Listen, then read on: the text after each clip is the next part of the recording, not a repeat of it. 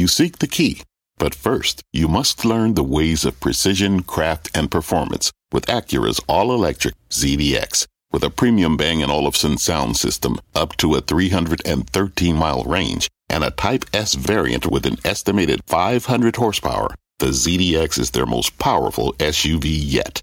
Unlock the energy when you visit Acura.com to order yours today. It's Jim Cramer here. You're listening to the opening bell of CNBC's Squawk on the Street. Don't miss a minute of the action.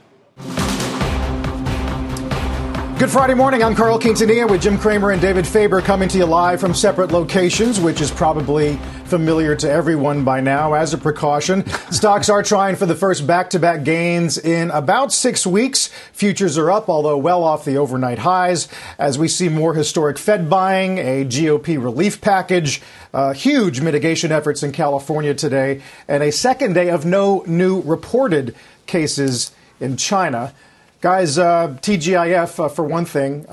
Jim, it's clear, though, that even though we had some constructive things happen tactically yesterday, it sounds like you don't expect this bounce to last for long. Well, we're the most oversold we've ever been. I guess you could go back. Some people say just get some great stuff from Mr. Williams, who's one of my absolute favorite technicians. Larry Williams, everybody uses him. I just want to point out, because he's done work which says, going back to 1933, this is one of the most extreme panics ever, and he wants to buy panics. On the other hand, you come back and you say, well, who's there to buy? I really feel that we're due for a bounce.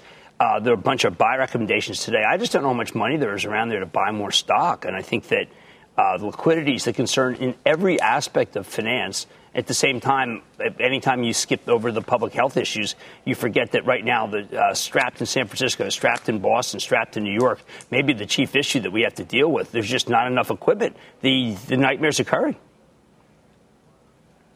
So what do we make then of Stiefel looking for a 15% rally by the end of April? Gunlack, of course, yesterday saying no longer net short for the first time in years. Scott Minerd today, we're in the value zone.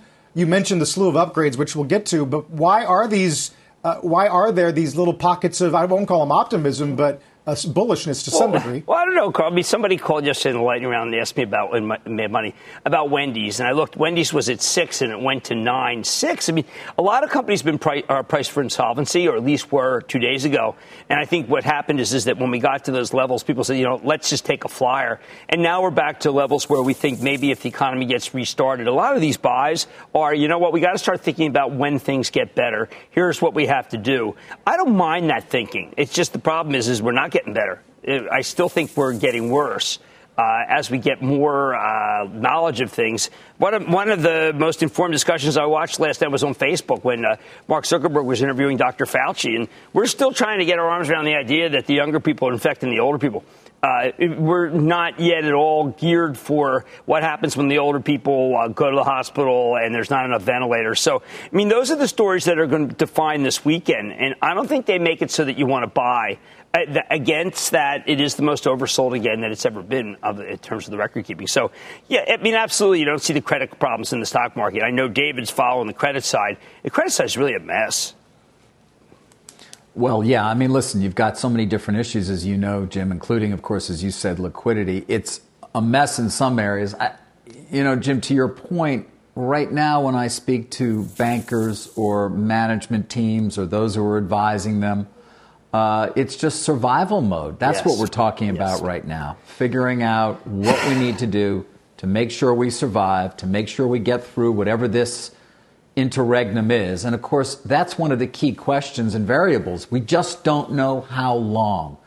And nobody can seemingly answer that definitively at this point. I guess as we get closer and closer to it, we'll actually know when we're there. Yeah, I mean, look, I think there's things that we know have to happen. Test, because we got to get people back to work. If we don't test them, we don't know if they're healthy. If they're healthy, they got to go back to work. That's something we need to create some demand in the system. You take Boeing as being the paradigm when it comes to corporate America where there is demand. All they really want is liquidity. You can say, well, if they're greedy, you want liquidity. People want to seem to punish already. Can we just at least get them liquidity? And then there's this other dead weight part of the economy, which is the huge service economy that is driven by hotels and restaurants and retail. And there, I don't know. I mean, there's the black hole of the system. And people are talking about $1 trillion. That's a nice wishful thinking number if we're able to get the malaria pills and they really work, or the Regeneron drug works, or the Gilead drug works. Otherwise, I think 1 month is fanciful and $1 trillion is tiny. Yeah, right. Jim, well, 60 Minutes on Sunday. Go ahead, Carl. 60 Minutes on Sunday is going to take a look at the race to develop not just treatments, but vaccines as well. I think they're going to pay a visit to the first clinical trial. Jim, yesterday on Twitter, I mean, this was jarring to me. You said, I don't want to be too dire, but one of them better work. You're referring to Gilead and Regeneron, because we cannot shut down the country for months. And then you got this Journal op-ed today, Jim. The costs of the shutdown are growing. Maybe treatments come faster than expected, but barring that, our leaders will very soon need to shift the strategy to something that is sustainable. Right. I think that's the debate. We have to decide. I mean, literally, look, there's triage, like everybody, obviously, who is over 80 in Italy. And they also have, by the way, there's another strain of it over there that's far worse than the strain we hear about. But every over 80, it looks like they're being triaged, and that's who's dying. So you have that side. But on the other side, you have this interesting, in other words, we could be like Italy, and it may not even be an issue. We have to do all public health. The other side is how many people's lives will be wrecked, and the tension, the pain, the suicide, the horror, the heart attacks that will be caused literally by the fact that people are out of work and they've depleted all their savings versus the people who need the hospital beds to be able to get the drugs. And do we triage the people who are in the hospital who are north of 80, like they're doing in Italy, and then put the rest of the country to work? And as people get to work, we test them, and if they're healthy, we put them back, and if they're not healthy, then they have to go home. Until we find out whether the combination of the Plaquenil, which is the hydrochloroquine, and the Z-Pak, which is the test in France, it's a very small study, and that definitely shows things are working. So you need the scientific side to be as optimistic, but also be realistic. And then you need someone in the White House or in Congress to say, you know what, is there too much damage putting the country out of business? Real health damage, not just money, but health. Right. And that's a very hard call. You need to be someone who's much more of let's say, a philosopher than an economist or a doctor. Yeah. No, Jim, you're raising an interesting point, and one we discussed a bit yesterday as well, as I hear rising cries of people saying, they're more worried about a collapse in the economy than they are from the virus itself, and how you actually balance those two over time. And when we look back, did we make the right decisions? One, of course, poorly executed, not decision, but series of events is the lack of testing. And I don't know if you watch those press conferences the way I do, but I am well aware that testing is still not where it should be. That there are doctors' offices in New York who are administering tests last weekend, and people still do not have results and are now being told it will be until next week, which more or less defeats the entire purpose of having the test in the first place, given the incubation period will already have almost expired while you're waiting for the test results. So this idea that somehow we're immediately able to get test results doesn't seem to be taking place in the real world, not to mention all the different anecdotes we see of hospitals that are low on equipment and trying to make do with whatever they have. I mean, we've got to deal with those things. And then let's hope that they can figure out an antiviral and get it into people's hands quickly enough so that it can lower the fatality rate and allow everybody to take a deep breath. Yeah, testing is probably the ultimate hope for the economy, barring the giant breakthrough when it comes to science. And one of the things that Len Schleifer is, obviously, we talk about Regeneron, they're clearly maybe the most focused on trying to get something done right here. They need testing to see if someone's currently infected with the virus. That's been what's talked about publicly. And then maybe important, they need testing to see if someone already had the virus and has recovered. That's a different set of testing. They can't do just one test. There's been no public discussion of this, and this is the standard serological test that will help people feel confident they can get back to work. So, I mean, that's something that the president can say, you know what, we need two tests. We need the test that shows you that you've gotten over it, and there you should be at work. And that's what you would do. You'd say that person should be at work. And then we need to see the test, obviously, if you have the virus and that person has to stay home. We need absolutely people to go back to work. And in a responsible way, because without it, we have no demand. And then we have to put paychecks into the hands of people who work in restaurants, hotels, the usual. So, Jim, that story is going to change beginning next week, yes. As all of those test kit makers that we've been showing you on your screen start rolling out tests in the hundreds of thousands, and we're going to see that that denominator rise. So is that going to be a positive story market-wise or not? Well, I think that there'll be people who will shrewdly say, you know what, this is positive because we're finally getting our arms around it. I don't know if the stock market is going to be that savvy about that. I'm really mindful of the day a couple days ago where a little company like G3 drops to 2 and change after being at 7 and then reports an unbelievable number and goes back to 7 the next day. I mean, there's going to be a lot of lottery tickets like that again. But I just think when these numbers come out, people are going to say, you know what, I have my money in my 401k. And I'm 57, I'm 67, I don't know, whatever age, I got to take that down. And I have to take it down because I'm running out of money. And while they talk in Washington about punishing the new CEO of Boeing in order to give him money, what they really have to do is give me money, and there's not enough. I mean, $1 trillion is a very small thing. I mean, that's like saying, you know what, we need 4 aircraft carriers. You know, maybe we need like 30 aircraft carriers. So without analogies to World War II, we're really kind of thinking way too small. This is not Desert Storm. This is not the Korean War. It's World War II. And we want to be able to save the economy. And we want to be able to be a mission-driven government, which is basically saying we got to get the testing done. We got to get the vaccines on the road, which we do. We have to get the monoclonal antibodies to test those whatever trials there are, and then put money in the hands of people who work in industries where there's no demand, like Danny Meyer's industry, the restaurant industry. It's well said, Jim. In fact, let's bring in Danny Meyer right now of Union Square Hospitality Group. Danny, it's great to have you on. We appreciate your time.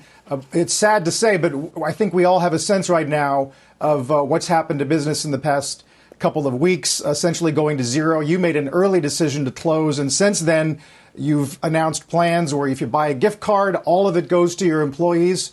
So I'll ask you for a characterization of what's been happening, but also your best ideas for solutions right now.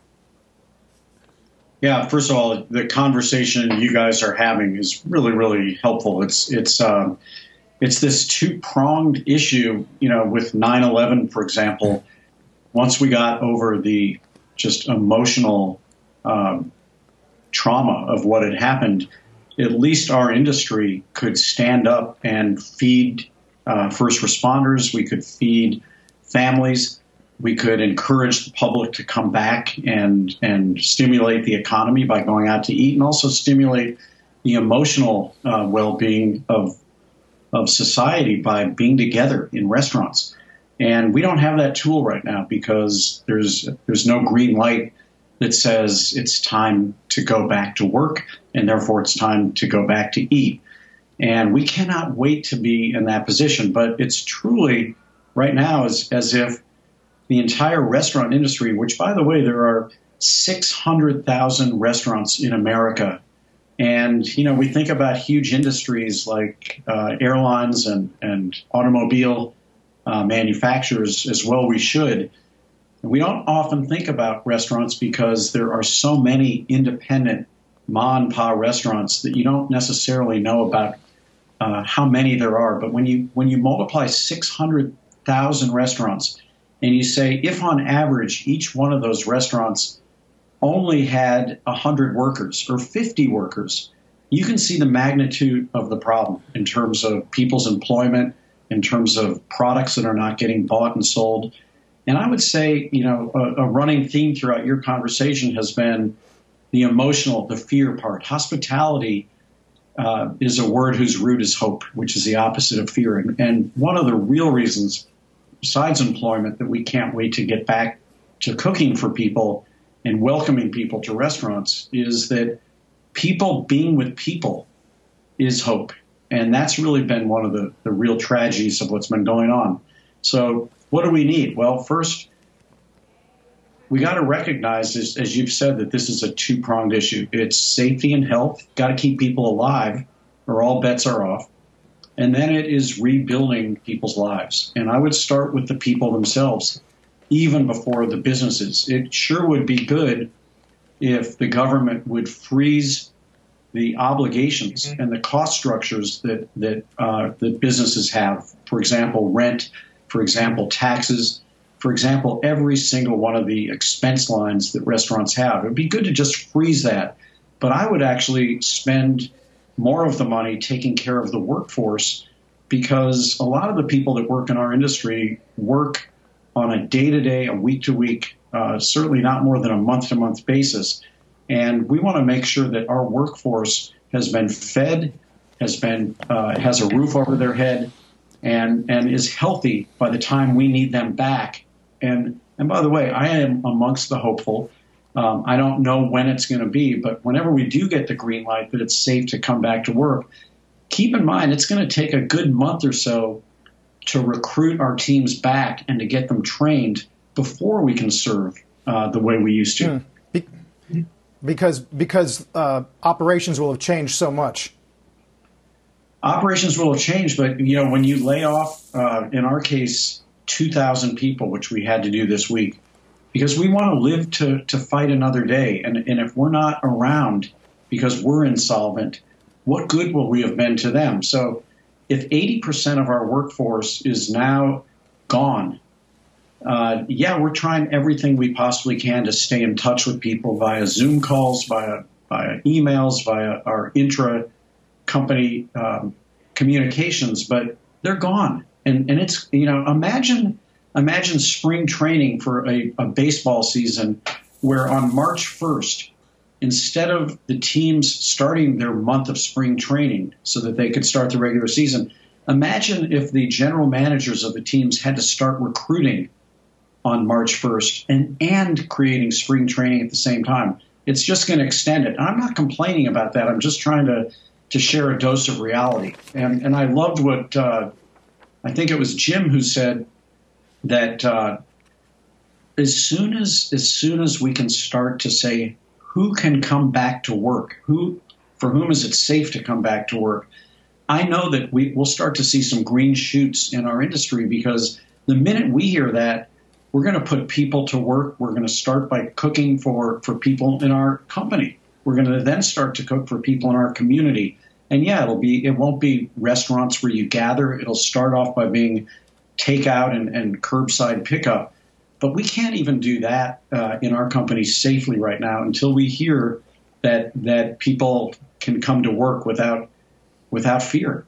Oh, Danny, you're so right. Of course, I enjoyed the last night I was happy, Danny, was my 65th at Moderna. Thank you so much for always being, Manhattan, not Moderna. That's it's a vaccine company. Danny, you are doing two things that people aren't talking about. One is you're actually helping your workers. And then second, you're getting rid of your pay. I think that is incredibly selfless, and you've got to be appreciated for that. I think that one of the problems that America has right now is they feel that the bosses, the managers, are going to be the winners, and the workers are the losers. You're trying to do both. My restaurants, Dan, I'm struggling. I mean, we laid off people early on Monday. I think that I don't know if I have the wherewithal. Well, I think a lot of restaurateurs don't have the wherewithal to reopen, Danny. And I think you should speak to the notion of the capitalization of most of the people, because it is a shoestring industry. You built a great empire. You built on hospitality. But can you speak to the industry where they don't have any pay to take in terms of the bosses, and they don't have any 1099 employees, can't get some sort of payroll tax cut? The unreal nature of how little Washington knows about our industry. Well, I think you nailed it, Jim, because, and this is what I was trying to say earlier, because we are such a disaggregated industry. And it's one of the great things about restaurants is how many entrepreneurs got into the business, how many employees got their first or second or third ever job in our industry. It's something I'm really, really proud of. But we don't necessarily speak with one voice. And I think that the independent restaurants in this country are finally coming together. I was on 2 or 3 calls yesterday with a lot of independent restaurateurs who were basically saying, how can we have a voice, and how can we let Washington know that this is a massive, massive part of the economy? I think Andrew Ross Sorkin's notion of one size fits all in terms of government support is an interesting one that we should look at. I want to make sure that our industry doesn't get lost. And look, with respect to my compensation, that works for me it doesn't necessarily work for most other restaurateurs. And I never, ever would want to suggest that that is the way that an independent restaurateur should go, because, it's tough times. It's tough for employees, but it's also tough for people who have taken such responsibility for hiring people and putting a lot of people in the workforce who are now stuck with the bills. I haven't seen a lot of landlords stepping up and saying, we're going to stop charging you rent. I haven't heard a lot of utility companies saying, we know that you have no income, but we're not going to charge you for gas and electricity in your restaurants until this thing is over. And so we need everybody to step up right now. This is an economic and safety wartime effort right now. I think we all recognize that. I want to put a plug in for one other thing. You guys have, over the last 5 years or so, been amongst the people that asked me and others about the wisdom of eliminating tipping in our restaurants.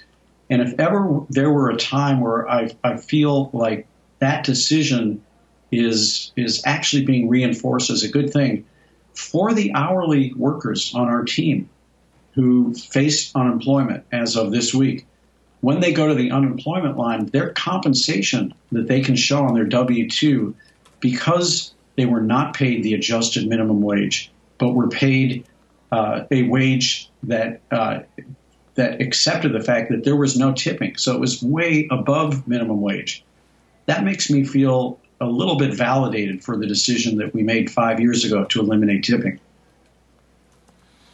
Yeah, Danny, I look forward to the day we can have a discussion again about the tipping policy when all the restaurants are open, but and a discussion right now about forbearance up and down, which we've been talking about in terms of not having to pay your bills. But take me out when we are through this, however many months it may be, when we do get to the other side. What are your expectations for what it's going to look like in terms of how many restaurants are able to reopen, and whether or not behavior in some way is going to be forever changed amongst people in terms of their willingness to socialize in the same way and patronize restaurants at the same frequency?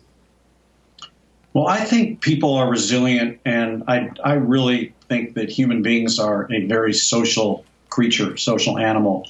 And that's one of the reasons that restaurants play such an important role. Just, again, think about what we've all been looking forward to. We were in the process of planning graduation lunches and dinners and Easter and weddings that got canceled for June, and all the kind of reasons that people come together just to celebrate friendship. That's not going to go away for those restaurants that survive. But here's what I would say. Even before this, our industry for the last, I'd say, 5 or 6 years has absolutely been moving in a direction where, because the quality of food available in fast casual and fine casual restaurants and with delivery and takeout has been on the rise anyway, even without this. And so when we come back, and we will, people are going to keep eating. That's a good thing. People are not going to stop eating. And then the question is, where will they be getting their good food? And I'm going to bet right now that we will see fewer full-service restaurants than the number that we went into this with, and we'll start to see even more acceleration in the trend that had already started, with really good food that is available to be served as takeout, as pickup, quick service. I think that's going to be a really, really good category, and I cannot wait. I think that autumn of this year should be an exceptionally good time in our industry, because there's going to be so much pent-up demand to be with people. But again, it all starts when some higher authority turns on the green light and says, first of all, it's safe to go to work, and it's safe to go out to eat. Right. To that point, Danny, Fauci's on the Today Show this morning, and I'll quote here on how long Americans will have to stay at home. Going to be several weeks. I cannot see that all of a sudden next week or 2 weeks from now it's going to be over. I don't think there's a chance of that. I think it's going to be several weeks. You know, we keep talking about this idea of workers needing a place to go back to once they get the green light. So for you, you must have run some models that has a date that says if it goes past this date, there will be no Union Square for us to rehire to. Well, what we're looking at is a little bit more optimistic than that, Carl. And so we're now down to 150 employees in my company. And I don't think I've been able to say that for probably 25 years, since Union Square Cafe was my only restaurant right before opening Cramer Tavern.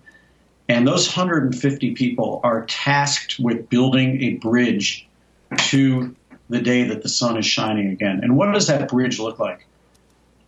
The bridge looks like creating opportunities for revenue for our company that are safe as of that moment. If in 2 months, if in 1 month, we still have not gotten the green light that it's safe to cook food for people, even on a to-go basis or even on a pickup basis. And I think we will find a way to do that. As a matter of fact, we already have a skeleton crew who is cooking food right now for a contract that we have with another business where we are obligated to do that.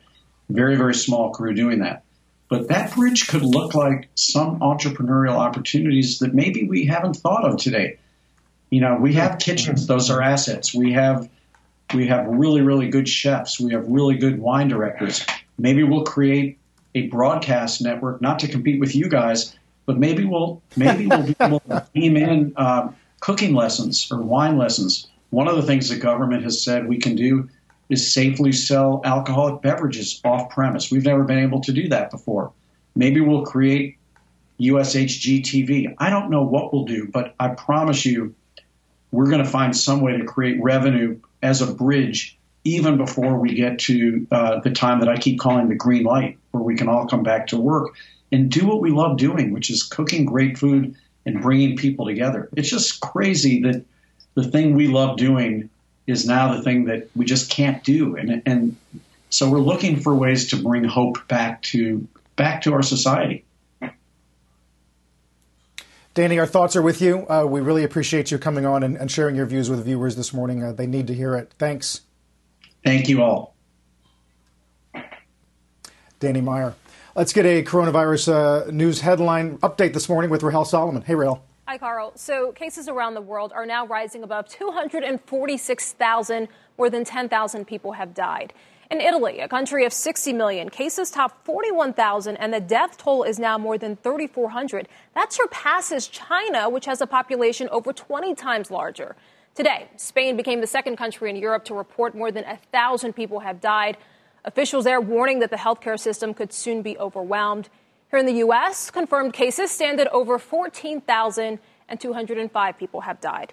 And within the last hour, New York Governor Andrew Cuomo tweeting that the New York tri-state area and Pennsylvania will extend mandatory business closures. So this now includes hair and nail salons, tattoo shops, and other services starting Saturday night at 8.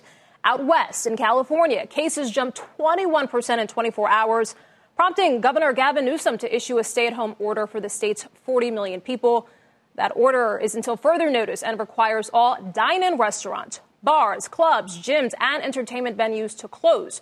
So as businesses such as those and many more close in California and across the country, layoffs mount. State unemployment offices reporting unprecedented spikes in initial jobless claims. Federal data points to a 33% increase in claims over the last week. Goldman Sachs in a note predicting that for the week ending March 21st, claims could be in the millions. In other words, the largest increase ever and perhaps highest level on record. David, I'll send it back to you. Yeah, thank you, Rahel. Those numbers conceivably are, as you point out, the likes of which we will have never seen. All right, let's get back to actually talking stocks for a moment in the 2 minutes we have or so before we get an opening bell. Jim, I'm taking a quick look at my screen in terms of stocks that are up for the year, just what I've got here. Tesla's up, Netflix is up, Eli Lilly is up, Gilead, of course, is up. And there's one more name that's up for the year, and that's your mad dash. Take it away. Right, Amazon. People are out of their bunkers. The analysts have been waiting, I think, for one update to be able to say some good things. And what's remarkable is there's just a chorus of people saying you got to buy Amazon.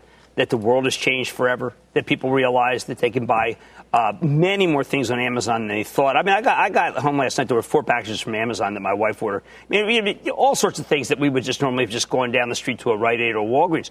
And why? Because we don't want to be where there's crowds. And so Amazon is the anti-crowd retailer. By the way, Amazon and Walmart both announced hiring. Walmart announced a spectacular bonus plan. You know what I think these have to do? David, we come out of this sooner than other small businesses can open. If we come out of this later, David, there's going to be 3 retailers in this country. There's going to be Amazon, there's going to be Walmart, and there's going to be Costco. And that is something that the government cannot afford to have happen. If it comes out that those are the 3, can you imagine, David, what it means for this country to just have 3 retailers? No, it would not be a good thing in so many different ways, Jim. And you're right. They are dominant already and certainly cementing that dominance conceivably given these highly unusual conditions in which we find ourselves. Carl, we got an opening bell. Over to you. All right, David, let's get to the bell. Final day of trading at the New York Stock Exchange for the week before they go all electronic next week. Tom Green is the VP of Building Operations at the NYSE. Bob McCooey is the Global Head of Capital Markets at the NASDAQ. Jim, in terms of today's activity, Quad Witch will make things interesting. Oil's been swirly today as the Russians say we don't need anyone to intervene in our Saudi relations after the president said yesterday that there was opportunity, perhaps. It's hard to know exactly what he meant in terms of restoring some stability to oil.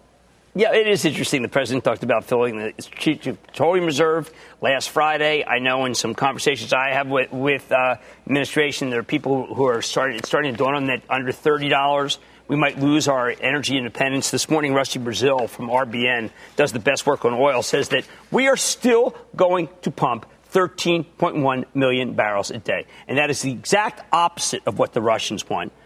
We just seem to not know how to. We've cut back, say, 40% in our CapEx budgets for our oil companies. They don't know how to pump. Now they're pumping from their highest grade areas in the Permian. A lot of areas are completely unprofitable, but it's going to keep them in business if they can get it north of 30. So I think the president's trying to figure out at what level do the people say he's not doing a good job in keeping costs down.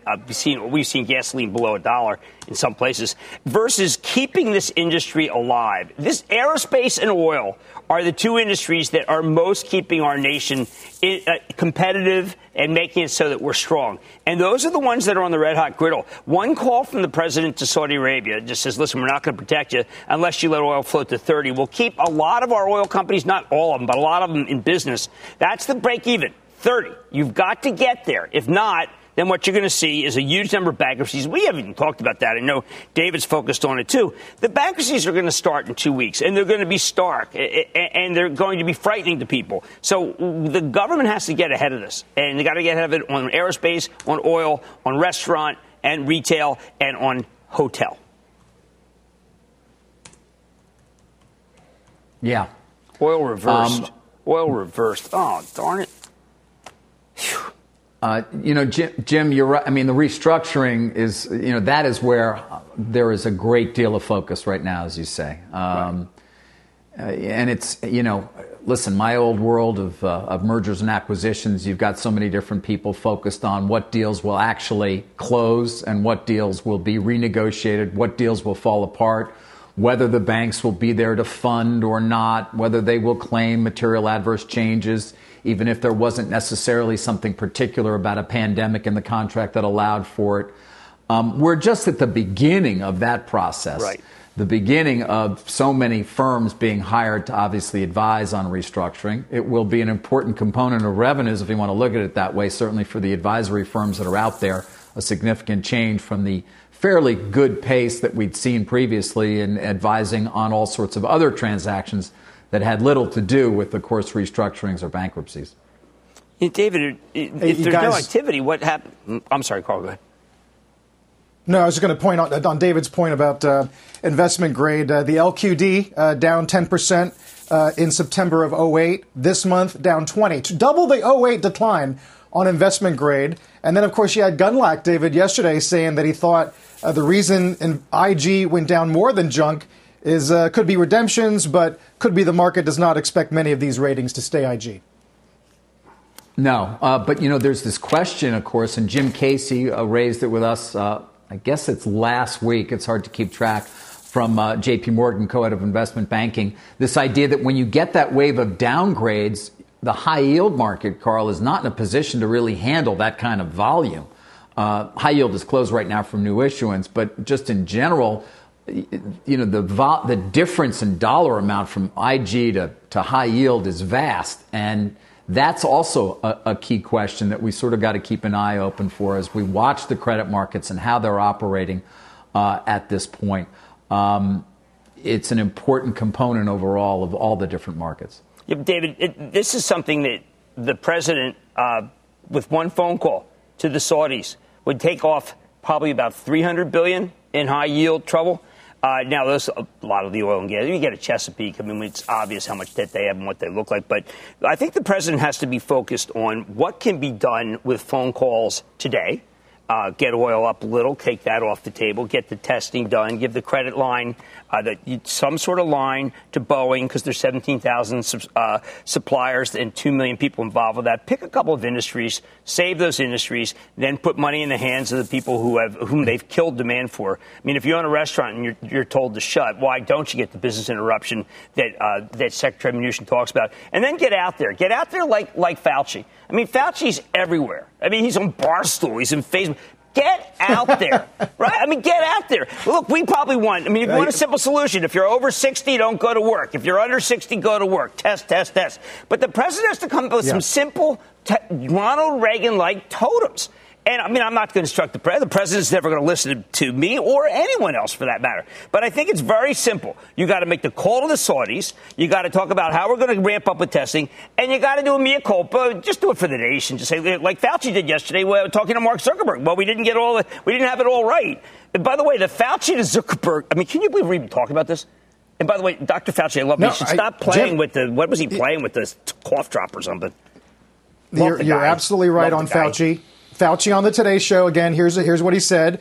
We're rapidly getting to the point where we will have many, many tests out there available for virtually everyone. This is Fauci this morning on Today. Early on, it was not that way. It should have been. But we're really now very much in the right direction, flooding the system with it. So that's constructive. Look at that. Look what he did. And in one sentence, here's the 79-year-old man with the Regis, by the way. For those in the New York school system know that that's a great school. Okay, so what does he do? First, he admits that they did something wrong. I like that because it's called humility. Second, what he says is we do have hope here. We are going to get these tests to you. Obviously, he makes no false promises, so he must be talking to Roche and he must be talking to Thermo Scientific, because Thermo Fisher does have the tests. And then third, what he says is here's a little time frame. We're going to get this to you in this time. But the best thing he did on Facebook was right at the end, and I think the whole reason why he did it was he said, hey, listen, younger people, we know you think you're immortal. I was immortal when I was that age. Will you stay away from your parents and grandparents? 60, go home. Don't get near these the callow youth. And under that, you go to work and we'll promise to test you. Simple totems. The president has to learn how to be able to give hope without being false hope. I'm instructing the president. I don't give a damn. And then he has to be able to understand that Eisenhower, Reagan, these were FDR. Simple truths, rocks of truth. And that's how you do it. And you got to do it that way, or else all we do is say, remdesivir. No. Simple truth. If we're too late in the game, then I'd say this stuff. All right? I'm not going to go back. Am I going to get a phone call? My mom's going to be angry at me. I got to tell the guy how to do this thing. I'm tired of them. I'm tired of the way they're doing it. One small piece of, I'll call it good news, David. China buying 756,000 metric tons of U.S. corn, the first major purchase under Phase 1. When's the last time we talked about Phase 1 other than fiscal relief? Yeah, that's funny. Remember when trade was the greatest single threat to our economy, or the trade war, so to speak, with China? Don't we all long for those days? Guys, listen, China's starting up again. We know that. Yep. In fact, it's funny. Yesterday, I also had a conversation with somebody who advises on deals where the Chinese are actually buying from Latin America. and from South America, and that's starting up because, of course, also you need to get the ships ready to go and things of that nature. So they are starting to come back into the market for commodities. Carl, you pointed out, of course, in terms of some of the purchases that will take place here as a result of the new agreement. But around the world, the Chinese are starting to buy again. That is a good sign, certainly. We don't know what the numbers are going to look like out of China in terms of what their economy has gone through. And guys, I still just am stunned when I look at some of the numbers that are estimated here, whether it's JP Morgan or Goldman Sachs, for what we're going to look like in the second quarter in terms of the downturn. I've never seen anything quite like those numbers. No. One hopes we don't realize them. You know what they're buying, David? Guys, they're buying, I know it's going to some of my sources, they're buying what we're about to talk about. They're buying airplanes from Boeing. Yeah. I mean, let's talk about Boeing, Jim. Squawk did a pretty extensive coverage this morning about Haley's departure from the board, her potential motivations for that. What do you think? He just wants to be president. It's okay. People won't be president. They got to get off the board and be able to say, you know what, I stood up to the fat cats. Of course, unfortunately, people who do well are fat cats in this country. But, yeah, I think she wants to run for president. Nice, it was really good grandstanding. I mean, some of the best I've seen during this whole period. Better, by the way, she's holding up better than some of these guys. Senator Kelly Loeffler, what a buy. Did you see the buy she made? She got the Citrix near the pretty good buy of the Citrix. These are some senators who've been very active in their trading. It's kind of, when I look at what they've been doing, it's kind of like watching the Nigerians. You know, it's like unusual trading activity. They're right in there selling the hotel stocks. Good for them. Nikki Haley, tremendous grandstanding. Meanwhile, I think Boeing just wants to get, they have orders. Unlike restaurants, they have actual orders, Chinese orders. So they want to make planes, so give them the credit line. But let's not avoid the vaudeville. There's some just terrific trading in the Senate. I don't know. They're not listening to me. They bought a lot of the hotels. I never liked the hotels on Mad Money. So, you know, they bought the Constellation when I told them not to buy Constellation. The rails. I mean, what is this? I mean, what is she doing? She's made some really bad buys. So she had to, obviously, Richard Burr. Man, that guy's all over the place. He's completely diversified. Yeah, he's looking good, right? Yeah, he's playing it better than Aaron, right? Better than Aaron. Yeah, not bad. How many different trades? What was it? 33 I don't know, man. They're whamma-jamma. They've been whamma-jamming, and I don't know how do they get anything done when they're not 33 trades. 33 trades sold. No new net positions. Those guys are going to be on the hot seat today. What were they thinking? I mean, Arnie Sorensen wasn't bullish. A lot of the hotel analysts were even negative. I guess maybe they're chartists. Yeah. You think they're chartists, David? I know you like the technicians. Oh, you know me. Yeah, I love a good Head and Shoulders. Well, I mean, these guys are Head and Shoulder. You know what some of these guys are doing, David? They're doing cup and handle. I think they're way beyond that. They're doing cup and handle. Cup and handle. Got that. David, they're using cup and handle, and some How about of them this are using. One? They're using the relative strength index. What's that one mean? David, they are in the relative strength index, and they are buying some of the stocks that you never in a million years would have bought them. But look at it. Senator dumped $1.7 million of stock, reassuring public about coronavirus. Intelligence Chair Richard Burr. Man, you know what? You got to get when you go out there and you say, I'm selling, you know, maybe you should say I'm a little less confident. Maybe don't be so confident. I don't know. Speaking of relative strength, guys, I mean, I don't know. I'm not able to swim anymore. I don't know what you guys are doing, but I got to figure some sort of program out. Talking about aerospace, I'm going to, for a second, just go back to our old world and talk about a news story that I can share at least with you at this point, involving something we would have discussed certainly when we were just covering the markets. Aerospace, United Technologies, Jim, we've talked a lot about it. The Raytheon deal still waiting to close. I can tell you that people familiar with the discussions with the Department of Justice about approval of that deal say it is getting very close. Approval is actually near. They are very close to figuring out and having done a divestiture package to allow for the DOJ to give the clearance to the United Technologies Raytheon deal, which, of course, we know once it does close will then result in UTX breaking into a number of companies, Jim. But just for 1 minute, I wanted to go back as though we were in our, back at the NYC capsule. Doing our thing. Hey, you know what? That deal might be so, not be so big. A lot of people were really worried about the Otis part of the deal in the split with, you get pain, you get the unbelievable aerospace business, you get the climate control business, you get the elevator business, Otis. And a lot of people were really worried that the Otis business would be the worst because that's heavily Chinese. But now that the Chinese are back and be in business and dominating again, I'll tell you, I want to keep that side. I think you want to keep the elevator side because it's China, and China is doing so well. They are. Jim, as I said at the top, no new reported cases in China. Well, I mean, to the degree you want to believe it, that's up to you. But you did mention the activity in Alibaba as being especially encouraging. Yeah, that's a good stock. It's kind of their. I mean, look, I'm not being facetious. If China's ordering airplanes, China's ordering food. If there are very few people, and of course, by the way, the Chinese say that the only cases they have are imported cases. They are not only back, but if they put a lot of stimulus together, then arguably you could say that if we let Boeing go and we let our defense go and we let our oil go, we'll be a second-rate power versus them because they're coming back so fast. It's not something I want to hear. But if you're only spending $1 trillion to bring us back, I don't know how you compete against this engine. It is incredible. You use martial law, your dictatorship. You basically, who knows what happens if you stepped out of your house when you weren't supposed to. But I hate to think that they're the winner and we're the loser because we're a democracy. Certainly, the Journal op-ed piece that we mentioned earlier said part of the reason they have been able to bounce is because the government was an owner and absorbed a lot of the losses. That's a good point, Jim. Let's get to Eamon Javers, who's got some more on the fiscal front today on the Hill. Hey, Eamon. Yeah, Carl, that's right. I just got off the phone with Larry Lindsay, who, of course, was the National Economic Council Director under George W. Bush. And he says that all the analysis that's out there so far, most of it anyway, is missing the key element of this McConnell proposal that just went out last night. So I want to walk you through Larry's analysis because he says that there's a big bazooka in this bill, and it's aimed directly at small business employment. He said the whole goal here is to keep people on the payrolls, ultimately.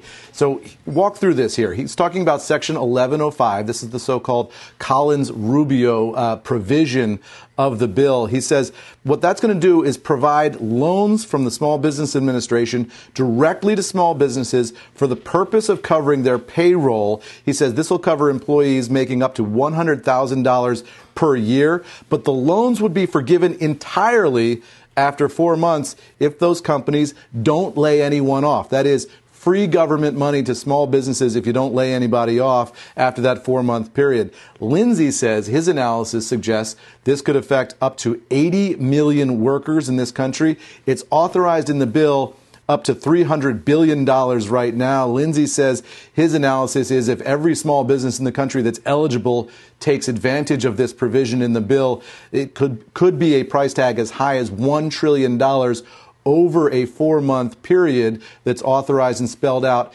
in the details of the bill. Now, there is a $10 million cap on payroll per firm in there, so you can't go higher than that $10 million if you've got a big small business. This applies to businesses that are 500 employees and less, I'm told. So this is a major job retention element of this McConnell bill. A lot of people are looking through this bill. This is on page 22, section 1105. Haven't really focused on this, but it's a huge number, and it's designed entirely to keep small businesses, employees on the payroll. It incentivizes those businesses to take those loans and then to have those loans forgiven after 4 months if they don't lay anybody off, Carl.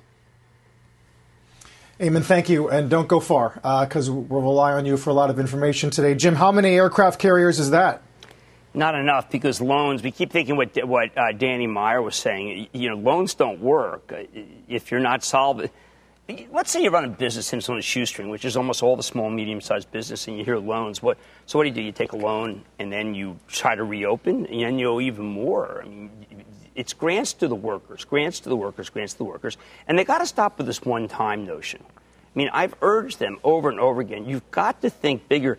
No one is going to look back at this government and this president and this Congress and say, you know what, boy, did they ever throw too much at that COVID problem. No one in the history books is ever going to say that.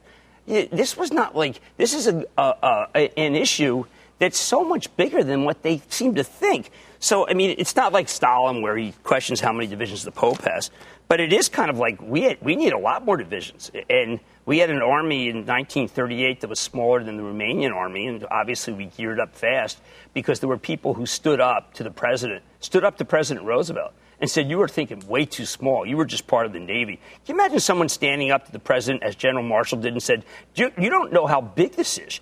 We need someone in that White House or someone in the Congress who says, guys, this is a $4 or $5 trillion problem. Jim, It's too big. Jim, I hear what you're saying, but the president's entire experience is in hospitality, travel, tourism. I mean, this virus is aimed at his own business as much as it is any other. It's hard to imagine he's clueless about that. No, that's why I'm surprised he isn't saying, we're going to build hospitals. And you see how fast they built a hospital in Wuhan? We're going to build it twice as fast because America's even better than the Chinese. I mean, forget about calling it a virus. Let's just beat them. Let's beat them where it matters. Let's beat them in ingenuity and in manufacturing. Let's go to Regeneron and say, what do you really need? Okay, you need a test which shows whether people have already had it and they're immune so you can get their blood. The president's got to be in the front lines. Obviously, he needs to think strategically as people have to be tactically. But there has to be right at the point of recognition that there is no limit to how much we can do to help the American worker. And without that confidence, what's going to happen is we're going to see tremendous despair and we're going to go into Ray Dalio mode. I don't want us to go into Ray Dalio where it's like every man for himself and I'm going to my island. Jim, quick bit of news before we get to Bob Pisani. You mentioned the Walmart hiring and the bonuses for employees. Now, J.P. Morgan is going to give frontline employees a one-time bonus of $1,000 in 2 installments. This is Reuters, which has seen a memo. You're basically talking about frontline staff working at a consumer banking branch. We'll keep our eye on that. Right. Let's get to Bob Pisani. Morning, Bob. Good morning, guys. We were trying to hold positive on the Dow. It hasn't worked so far. Goldman Sachs, Exxon, Procter & Gamble on the downside. Still a lot of volatility overnight. Remember, we've got a quadruple witching today. But if you look at the S&P futures, we moved again in a 100-point range. It's 1,000 points on the Dow. So 2,500 to about 2,400, a little bit below that. Remember, 2351, the close, the old December 24th, 2018 closing low. That's sort of the last mental technical level that people are watching. Sectors today, energy, a bright spot early on. Industrials were. As you can see, none of this is holding, though. Banks are underperforming. Consumer staples have been weak in the last day and a half. That's curious. Utilities, of course, we pointed out yesterday, had a big discussion on this. One of the things that may happen on this bill that they're looking at in the Senate may be moratorium on bill paying, and that includes the ability of utilities to disconnect people who are not able to pay their bills. So that obviously an economic impact there for them as well. If you take a look at some other things that are moving here, the consumer stocks as well, a little bit of weakness there. Remember, these stocks had big run-ups in the last few days, and a lot of people, of course, technically overvalued. Hard to believe in this environment, but you see some people having second thoughts about running up food stocks in this environment. I thought it was very interesting that Virtu, which is one of the biggest market makers in the world, announced their earnings today and announced a new expansion of their borrowing capacity by $450 million.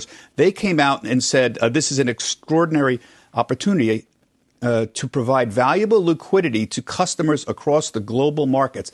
This is a giant market maker saying there's an awful lot of volatility, and we're willing to go out there and to put some money out there. Of course, they're involved in market-making activities, so this is all, of course, in their favor. But it's very interesting. They want to expand their ability to be out there.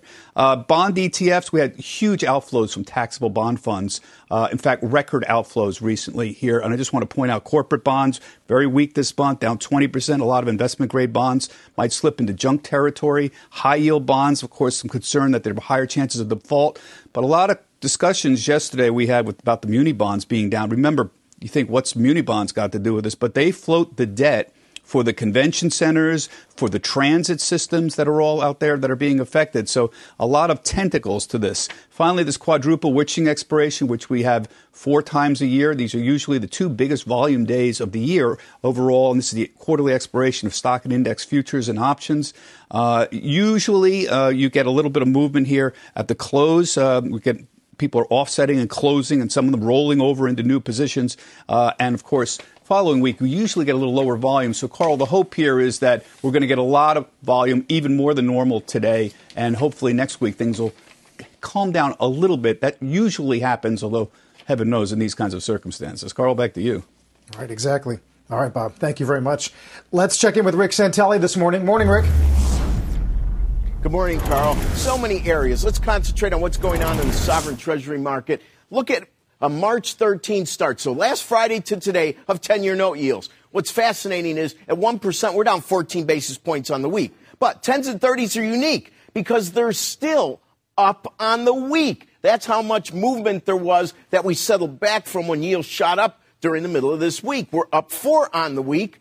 We settled at 96. Now, if you look at a month-to-date of 10s, what's fascinating is, wow, what information. That 54 low close that you see there, that's the all-time forever low close. Of course, that was the 9th, and 31 was the intraday low. We're building a little bit of a base, but do keep in mind, not a lot of cushion when you're at 1% and the all-time forever low is at 54 basis points. Let's look at boons. Here's a 2-day boon. Yesterday, their high was minus 14. Why is that fascinating? Open the chart up to May 2019, because their January high that took us back to May 19 was minus 15. Yesterday's intraday low is the highest they've traded. And if you look at September 2018 for the dollar index, well, the 9th was the low, 94.89, took you back to SEP 18. Then you fast forward 10 days to the 19th, and that's a new high, taking you back to January 17. What foreign exchange volatility? Never seen anything like it. Carl, Jim, David, back to you.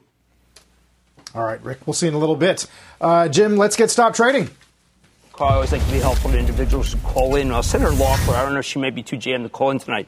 But I would let her keep the Citrix. She's up very nicely, and that up another 3. She killed it getting out of the Exxon. She sold the Exxon at 60. It went down to 33. I would like to take those proceeds and buy Verizon. Why? Because she doesn't have a lot of income coming in on the portfolio. I see, but she gets smoked on Funco. Verizon got a 4.7% yield. I had the CEO last night, Hans Vestberg. You can tell her I feel very good about that yield. And she doesn't need yield. She does too many of the. Well, she sold let's just say she sold some suboptimal stocks. So I would buy Verizon with those. And also, I've got CrowdStrike tonight. Maybe she should use that complement with Citrix, kind of get the at-home plays that I've been doing. I got to work on this fella Burr. I mean, geez, I don't know. What show does he watch? Maybe he's watching a different network. He doesn't do any of my ideas. These are senators who did a lot of whammy-jammy trading. I'm focused on the country. But, man, look, it's good that someone's worried about their portfolio.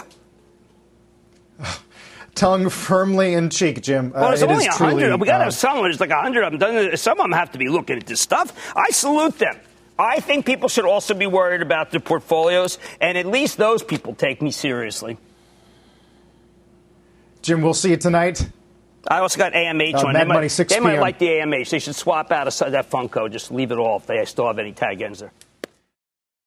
You've been listening to the opening bell on CNBC's Squawk on the Street. What's on the horizon for financial markets?